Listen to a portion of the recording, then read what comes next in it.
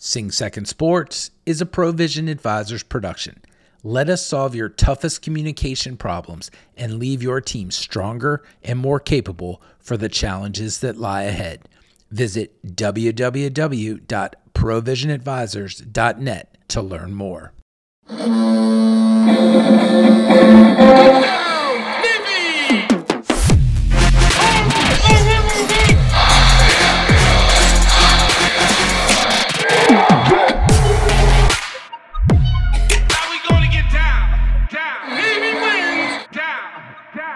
Hey, everyone. Welcome to another episode of the Sing Second Sports Podcast. I'm your host, John Schofield. Joining me is special guest from the Capital Gazette, Bill Wagner, and Chris Cervello is our producer running the board playing Old Man Radio. This is the Temple post-game report brought to you by Sheehy Lexus of Annapolis, and what a good one it is. And I'm going to start by reading from Bill Wagner's own story. It was an Army-Navy game type of weather day, but there was nowhere near the same atmosphere in terms of fans in the stands, pomp and circumstance, and national relevance, which I thought was very well written.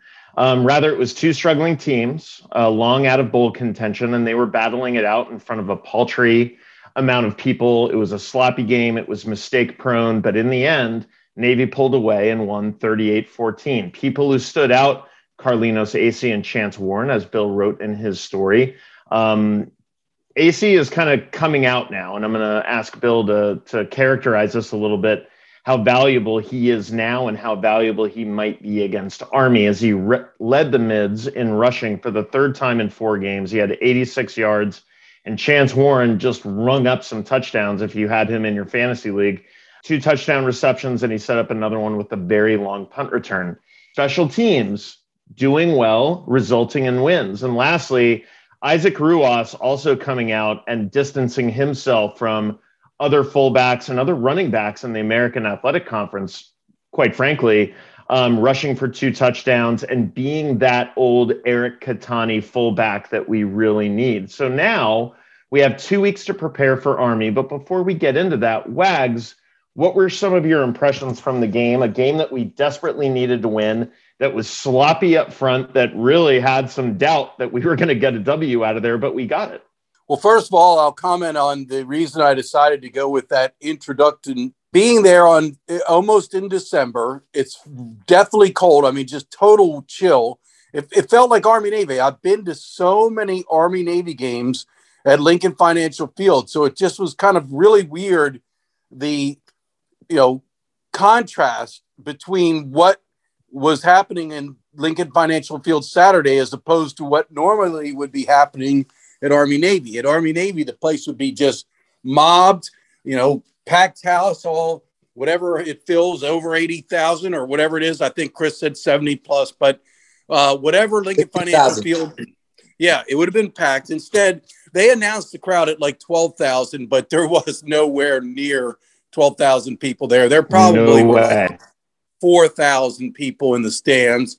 And, obviously the meaning of the game.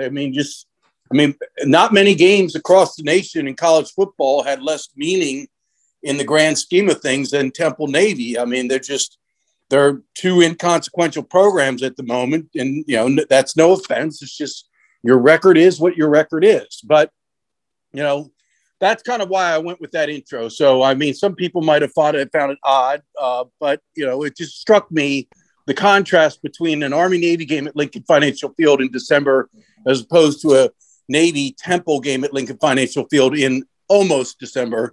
I actually would love for them to play this game at old Franklin Field, which I know doesn't exist anymore, but in a venue that has a bit more personality, instead of like the cavernous link that everyone so associates with a packed house and the Army-Navy game.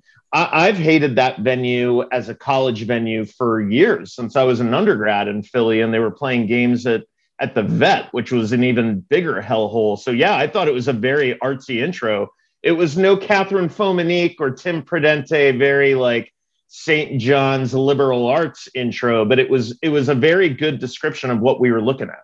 Well, and it was ugly at first, John. The first half was not a work of art. It was no classic college football event. It was bad football, truthfully. Neither team looked very good.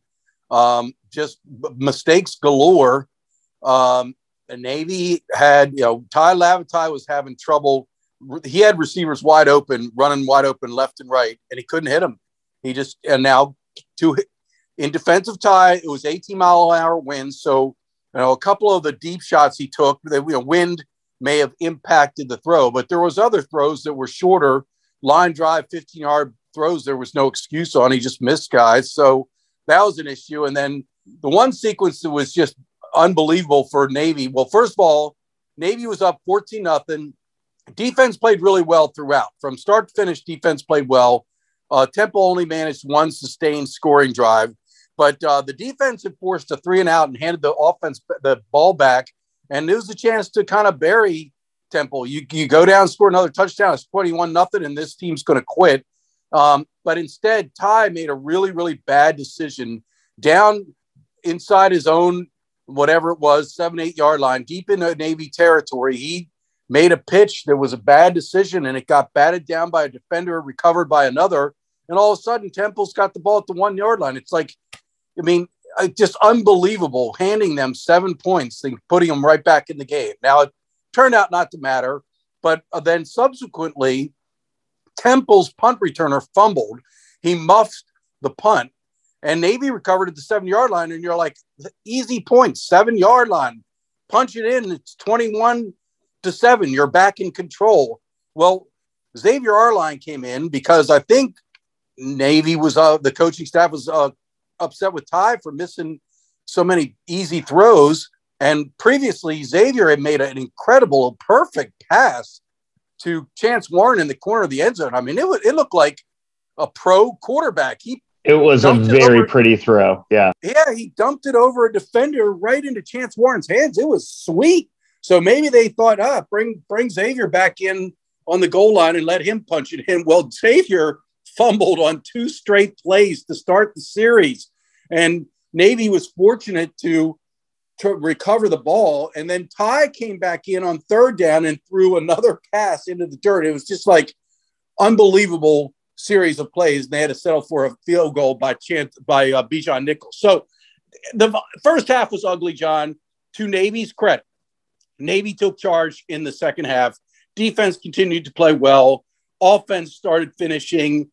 Offense was given short fields by the defense a few times with, stops and there was a fumble. But the bottom line is Navy took charge in the second half and pulled away to the 38-14 victory, John. Well, and this gets me to my point, that I'm going to throw it over to Chris because I love going over the team stats and I believe these to be very indicative of whether it's going to be a good day or a bad day. And again, here we are. I'm going to talk about the things that stand out. First downs, 21-11 Navy over Temple. We had 21 first downs. More importantly, our 3rd down and 4th down conversions were great. 8 of 15 on 3rd down, 2 of 2 on 4th down. Time of possession, 37 minutes for Navy, 22 plus for Temple. It basically ends up being 37-23, which again is what you want. And then a very low number of special teams mistakes and turnovers usually yields you the win while rushing the ball down their throat. Now, we only had 218 yards rushing, didn't really need more than that, but Newberry's defense held Temple to 84 yards rushing, only 98 yards passing. That's a D1 team that you held to under 100 yards rushing and passing. So, Chris, unfortunately, we're going to watch Isaac Ruas walk out the door as a senior. We're going to watch Chance Warren and the rest of the captains walk out. But I think that we're starting to get back to what you keep saying, which is good old-fashioned Navy football of a very effective fullback going up the middle, a quarterback that can read it well, and pitch to those guys like Carlino Stacey and Chance Warren, and then have them be available based on the effectiveness of the rushing game to throw the ball a little bit. And despite what Wag said, and those were meritorious points, I still love seeing a box score where Ty Lavatai is putting the ball up 11 times a game. Now, he only completed 5, but 5 of 11 for 57 yards and a touchdown. Again, strengthening that stranglehold on the quarterback position. So, is this a sign of us being where we want to be as Army lurks on the horizon? John, I don't know. What I see in the box score didn't match what I saw in the game. The first half really worried me. I felt like they went into the game with momentum as well as they played last week, and that they were going to carry that forward playing a very bad team. And it was very obvious that Temple is a very, very bad team. But we were sloppy, very un-Navy-like. So I don't want to be a buzzkill, and I don't want to let the air out of people's sails who are feeling good about, Navy getting their third win and winning prior to going into the Army 2-week prep period. When I see the game film, and I watched it again today, sort of wondering if I was just being grouchy yesterday. And I watched it again, and it was still very ugly. It didn't get better with age. It just looks very different between the box and between what I saw on TV. So I don't know. I mean, I think you can pull some positives from it, and I'm sure the coaching staff will do that.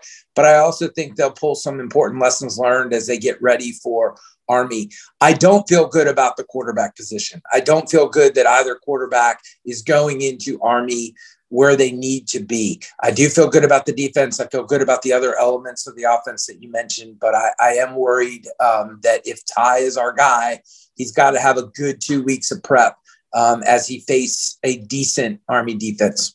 Yeah. So Wags, what do you attest or what do you attribute the sloppiness that was very, very resident there at the beginning? A little bit of a hangover after a tough loss against Holton Ahlers and the Military Bowl bound East Carolina Pirates. Just a lack of focus, or is it actually, in your opinion, does playing in a venue that's that crappy? And I'm going to say it. I love Philly. I think it's just a bad venue to have a team that doesn't roust fans out of their seats to go attend a Temple game, to play it in a pro stadium. It makes it look bush. So what did you attribute the sloppiness to? Yeah, I kind of agree with you. I don't know why Temple plays its games at Lincoln Financial Field. I guess there's nowhere else. I mean, maybe they could go down to that Philadelphia Union soccer field where Army Navy soccer is played. That's a little tighter. And I mean, there is zero atmosphere at the Link for a Temple home game. John, what could be the cold? It was brutally cold. It was game time temperature, I believe, was 39 degrees, but with the 18-mile-an-hour winds, the wind chill made it feel more like it was in the 20s. In fact, Chet Gladchuk, the athletic director, he was down on the sideline pregame, and right before the game started, he came up and joined us in the press box, and he said, I'm not going to get pneumonia for this. So it was bad. And then Rob Dunn, another staffer, he did stay down on the sideline, and he came up, and he looked like he frozen over. It was cold, so that may have had attributed some of the ball handling issues. Navy put the ball on the ground 5 times. A bad pitch that they recovered for a fumble. That was just a bad decision. There was a defender between him and the pitch man. There's no way he should have pitched that. Then he had another pitch that was kind of errant. The Chance Warren got credit with the fumble, but it wasn't a great pitch. It was kind of behind. I mentioned about Xavier putting the ball. So Navy put the ball on the ground 5 times. You do that against Army, game over. You're not going to win. So, I mean, that was my takeaway. Navy plays like it did against Temple. It's not going to beat Army. That's not going to get it done. It has to be a much higher level of execution throughout the game, not just one half of the game. I will mention with regard to the passing, I liked some of the passing elements I saw, even though Ty did not connect on some of these passes. There were some nice little shorter to intermediate routes, which I liked. He just missed on them. But, I did like some of the passing elements that were added. But, yeah, Navy's got a lot of work to do. They better improve dramatically over the next 2 weeks. And to Chris's point, I mean, Xavier came into that game, I guess, twice he came in to replace Ty. Now, the first time, when I mentioned he threw the touchdown pass, that was because Ty got hurt.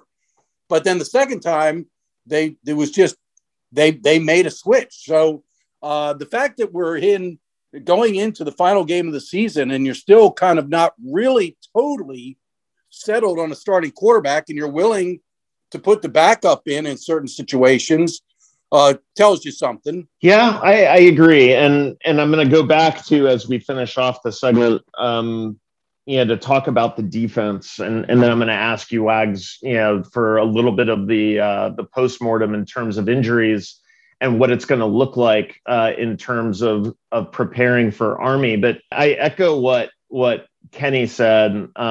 His quote in your story: the defense was stout all day and it was exciting to see. And it was. Now, to you guys' point, the only good thing about that Temple team was their uniforms, which I thought were sick. I like the old helmet with just the number on it. I like the black unis. The weird dots were a little bit much, but I thought the defense was just as it has been most of the year, with a couple of notable exceptions, which Diego Fagot pointed out himself. This isn't us being critical. I think the defense is really going to be the key to push this momentum forward and get a very competitive result against Army. Now, we'll break down Army more in the coming 2 weeks, but Wags, your thoughts on the defense altogether, and then how did we come out of this injury-wise? It seemed like we came out pretty unscathed. Well, yeah, the defense played great. I mean, outstanding. I mean, you read the numbers, and that's a strong defensive effort. However, it is, Temple's not Army. Temple is terrible. Their offense was terrible. It was to the point that when they did finally drive the length of the field for a touchdown, I was almost in shock because I wasn't sure how they did it. But they have a true freshman quarterback started, Justin Lynch. He wasn't getting the job done, so they brought in Mariano Valente. He's a redshirt freshman. So, and I had told you on previous pods that they're decimated, and I think the TV broadcast said they were without 10 total players on Saturday. So that team was just terrible offensively, and at no point did I really ever seriously consider Temple a threat to score more than about 17 points. But that said, the defense was outstanding, and Diego was everywhere, making plays as usual. Tyler Fletcher led the defense with 7 tackles. That's a freshman. And really, that is the story of the defense. It gets younger every single day, every single game.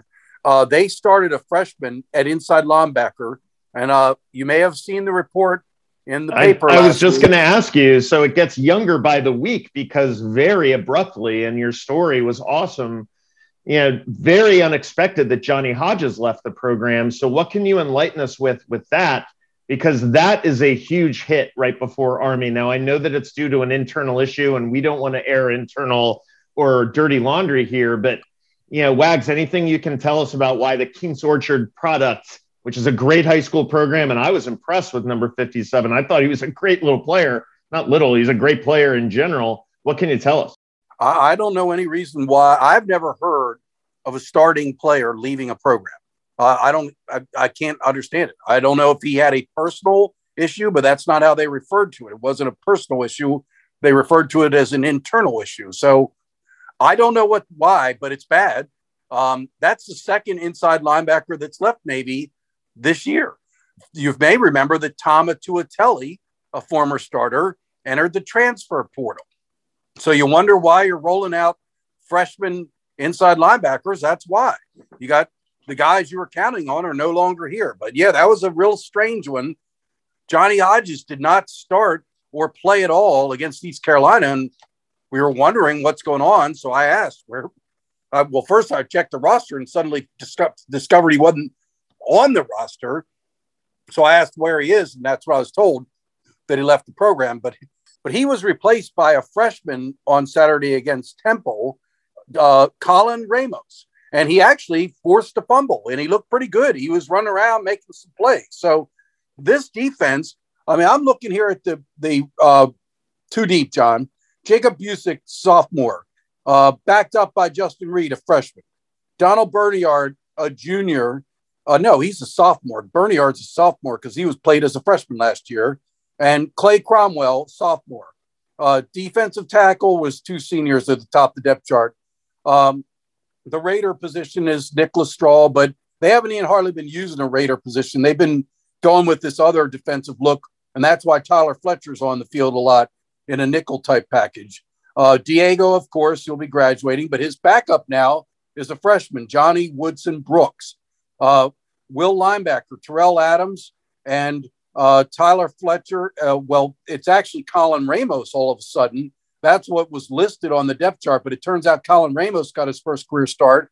And Tyler Fletcher's kind of a swing guy. He can play inside or outside, but he's on the field a lot. He's a freshman. And then back in the secondary, safety Rayon Lane is a freshman, and the Bandit safety, Eavan Gibbons, is a sophomore, and they're backed up by young guys. So very, very young. They're rolling out a lot of freshmen, sophomores on the defensive side of the ball. And speaking of changes, Navy also played its 11th different combination along the offensive line. So another slight tweak to the offensive line, and that was the 11th different offensive line combination on Saturday that Navy has utilized. Yeah, the whole essence of this podcast is to talk about the merits of the physical mission, and the physical mission teaches you that when you get out to the Fleet and Marine Corps, the next man up mentality is there, and you're going to have occasions on your ship where your department head is out, or someone gets fired, or someone leaves, or you're on the battlefield, and God forbid someone in your squad or one of your leaders is injured. It's time to step up, and you learn those lessons out here on the fields of friendly strife. So, whether it's leaving the program for personal reasons or injuries, I think the next man up mentality is there, and I'm excited. I'm excited for young players that we were talking about in the last two pods to get this opportunity to play against Army, to take this win, to take the momentum and push it forward. And then all of a sudden, if things go well and the staff stays in place, you've got a really experienced yet still young team coming back next year to kind of turn frowns upside down, so to speak. So, Chris, I'll hand it over to you for your final thoughts on the Temple game, and then we're going to head to break. And when we come back, we'll break down what else happened in college football, which was a lot, and also a little bit on the Navy basketball front for men and women. Yeah, my final thought is we won. That's great. We covered. That's great. We hit the over. That's great. Now let's get ready for Army. Yeah, I was just going to mention something. Tulsa and Memphis both won Saturday, and that means that 11 of Navy's 12 opponents are now bowl eligible. I was going to quote from Scott Strassmeyer's email today, which was a great piece of information, that out there, the most bowl eligible opponents played in the regular season this year, Georgia is number 2, tied with Boise State, Missouri, Auburn, LSU, like a very SEC thick group at 10 teams that they played that are bowl eligible. Number 1, Navy. And when we come back from the break, I'll tell you that everything kind of happened that needed to happen for Navy to sit there at the end of the year and hopefully say that they beat Army, but also say that they played 2 teams that are in the college football playoff. Stick with us. We'll be right back. Thanks again for listening to Sing Second Sports. A special thank you to our sponsors, Academy Consulting, Dry 85 and Red Wine Bar, The Graduate Hotel, and Sheehy Lexus of Annapolis. Now back to the pod. We are back on the Sheehy Lexus of Annapolis post-game report.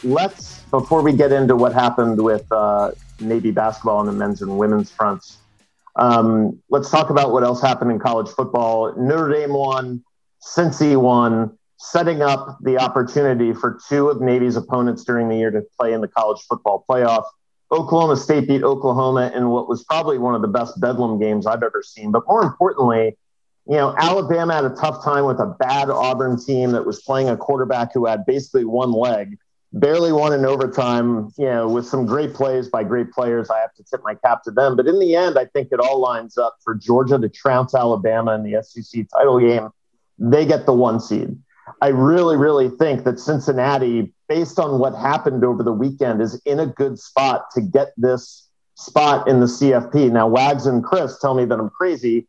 I'm holding out hope, and I really hope that Cincinnati takes it to Houston and books their ride to the Final Four, so to speak. The real outlier here will be what happens with Michigan. If Michigan can take care of Iowa in the Big Ten title game they're in, I'm personally hoping that they lose to Iowa and that Notre Dame sneaks in there. And then you've got Notre Dame, Cincy, Georgia, and maybe a very, very good Oklahoma State team that I think could give Georgia a run for their money. So we'll see what happens there. A lot of other stuff going on. Lincoln Riley going to USC, Billy Napier taking over Florida, David Cutcliffe not going back to Duke.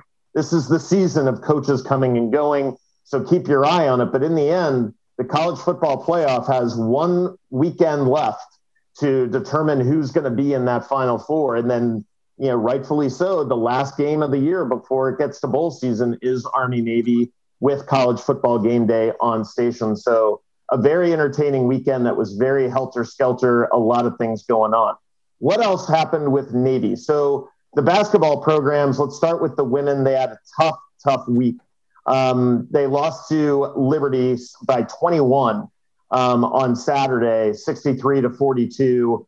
Just not a great effort against a team that, I'm not going to disparage the Liberty team, but not a fantastic effort against the Liberty team that I think was gettable.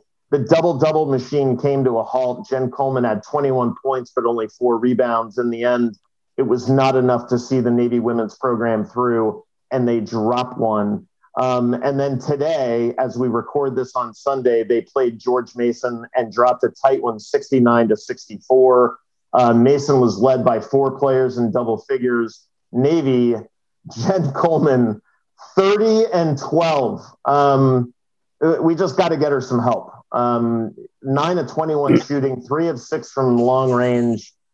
She did miss 6 free throws, which has got to be tightened up. But Jen Coleman, Wags, is just a difference maker. And I can't remember players gone 30-12 and been the type of player that she is, right? Well, she's been amazing, John. Simply amazing. Playing like a first-team All-Patriot League, possibly Player of the Year, but she's not going to get Player of the Year if Navy's not up there in contention for the championship. So Navy's going to have to be up high in the standings for her to be seriously considered for Player of the Year.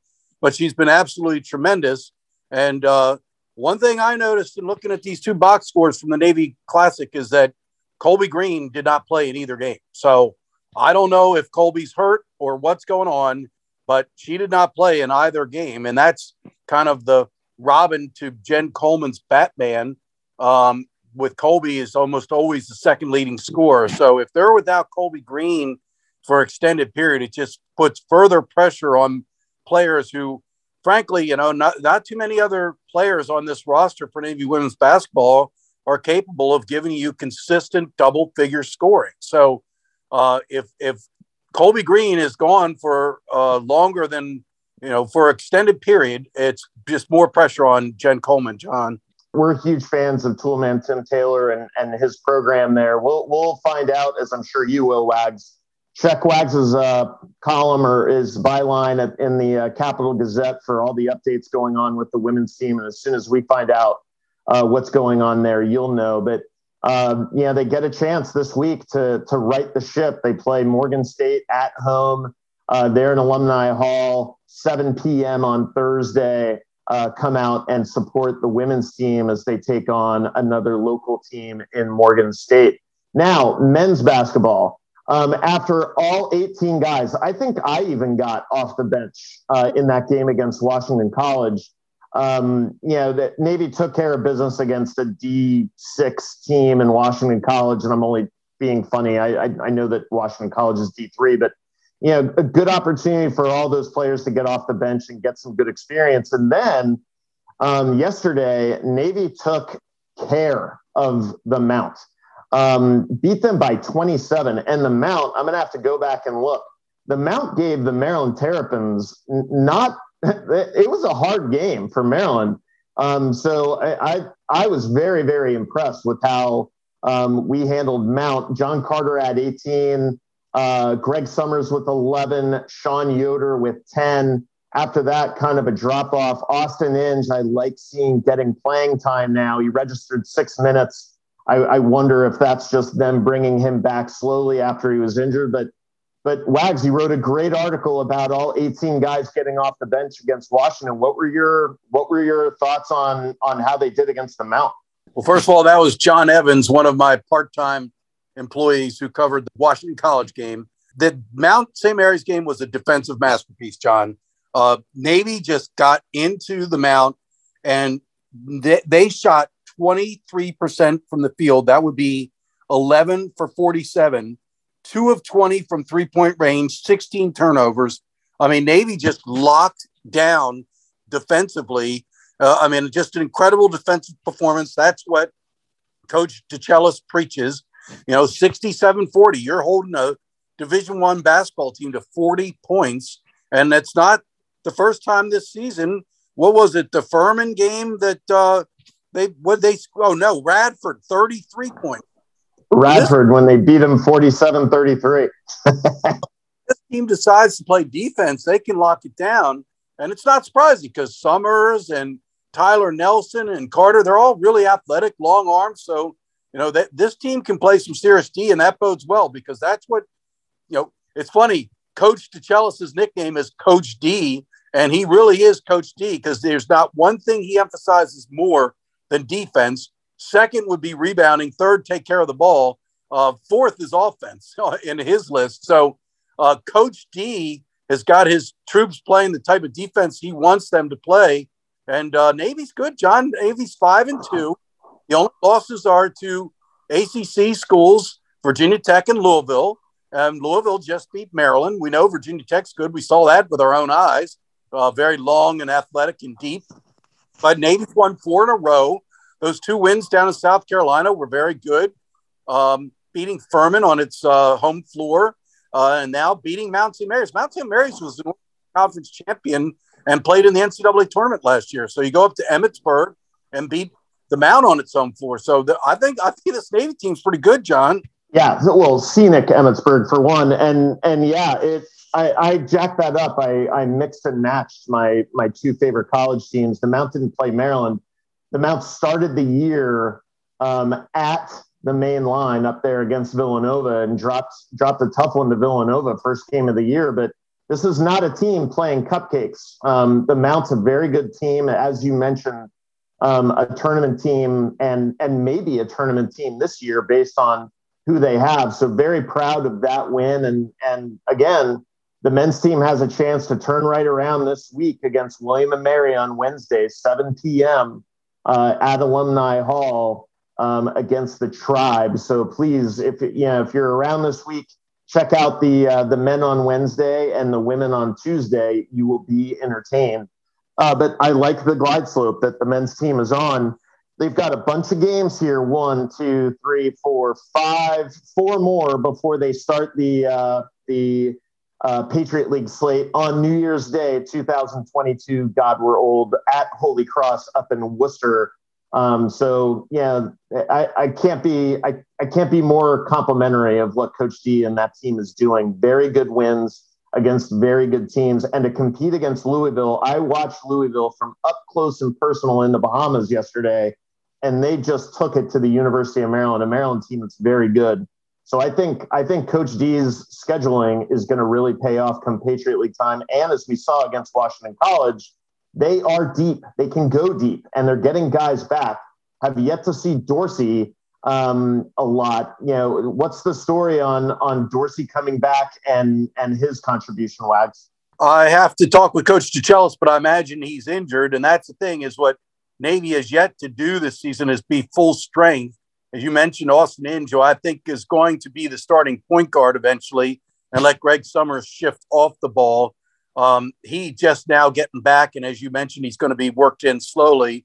But Dorsey got injured earlier in the year and has kind of not played much lately. But I'll check this week with Coach D about his progress. But, yeah, I mean, this Navy team is going to be real good when it has full strength and everybody available, because that's not been the case for most of the season, John. To review, men's basketball on Wednesday at 7 p.m., women's basketball on Thursday at 7 p.m., both at Alumni Hall. Come out and support the Mids. On Friday, Coach Kerry Colat and the wrestlers will travel out to Vegas. They're in the Cliff Keen Las Vegas Invitational, and we're going to try to talk to Coach Colat and one of the wrestlers on our midweek pod on Wednesday before they go wheels up to Vegas. And then on Saturday, we've got a bunch of other stuff going on. Track and field, men and women are hosting the Navy Invitational. And then we get into women's basketball, closing out the weekend at Maryland Eastern Shore. Mixed in there is the squash team taking on MIT. on Friday and taking on Lehigh on Saturday. So good luck to all the athletes out there. So we're going to take this out. Again, great win against the Temple team who we should have beaten. Glad we did. 2 weeks to get ready for Army. Let's get after it, get a win, and end this season 4-8 with a big win against our arch rivals. This gives me an opportunity to preview the next 2 weeks as we set it up before we go on our holiday hiatus. Like I mentioned, we're going to try to get the wrestling team on the pod midweek, and then as we go into Army Week, get ready for our daily pod feature where we bring in members of the Brotherhood, current athletes, and other luminaries from Naval Academy days past and present to preview and get ready for the must-win game against Army up at MetLife. For Chris Cervello and Bill Wagner, I am John Schofield. Thank you for joining us on this, the Sheehy Lexus of Annapolis postgame report. I'm John. For Wags and Chris, we're out.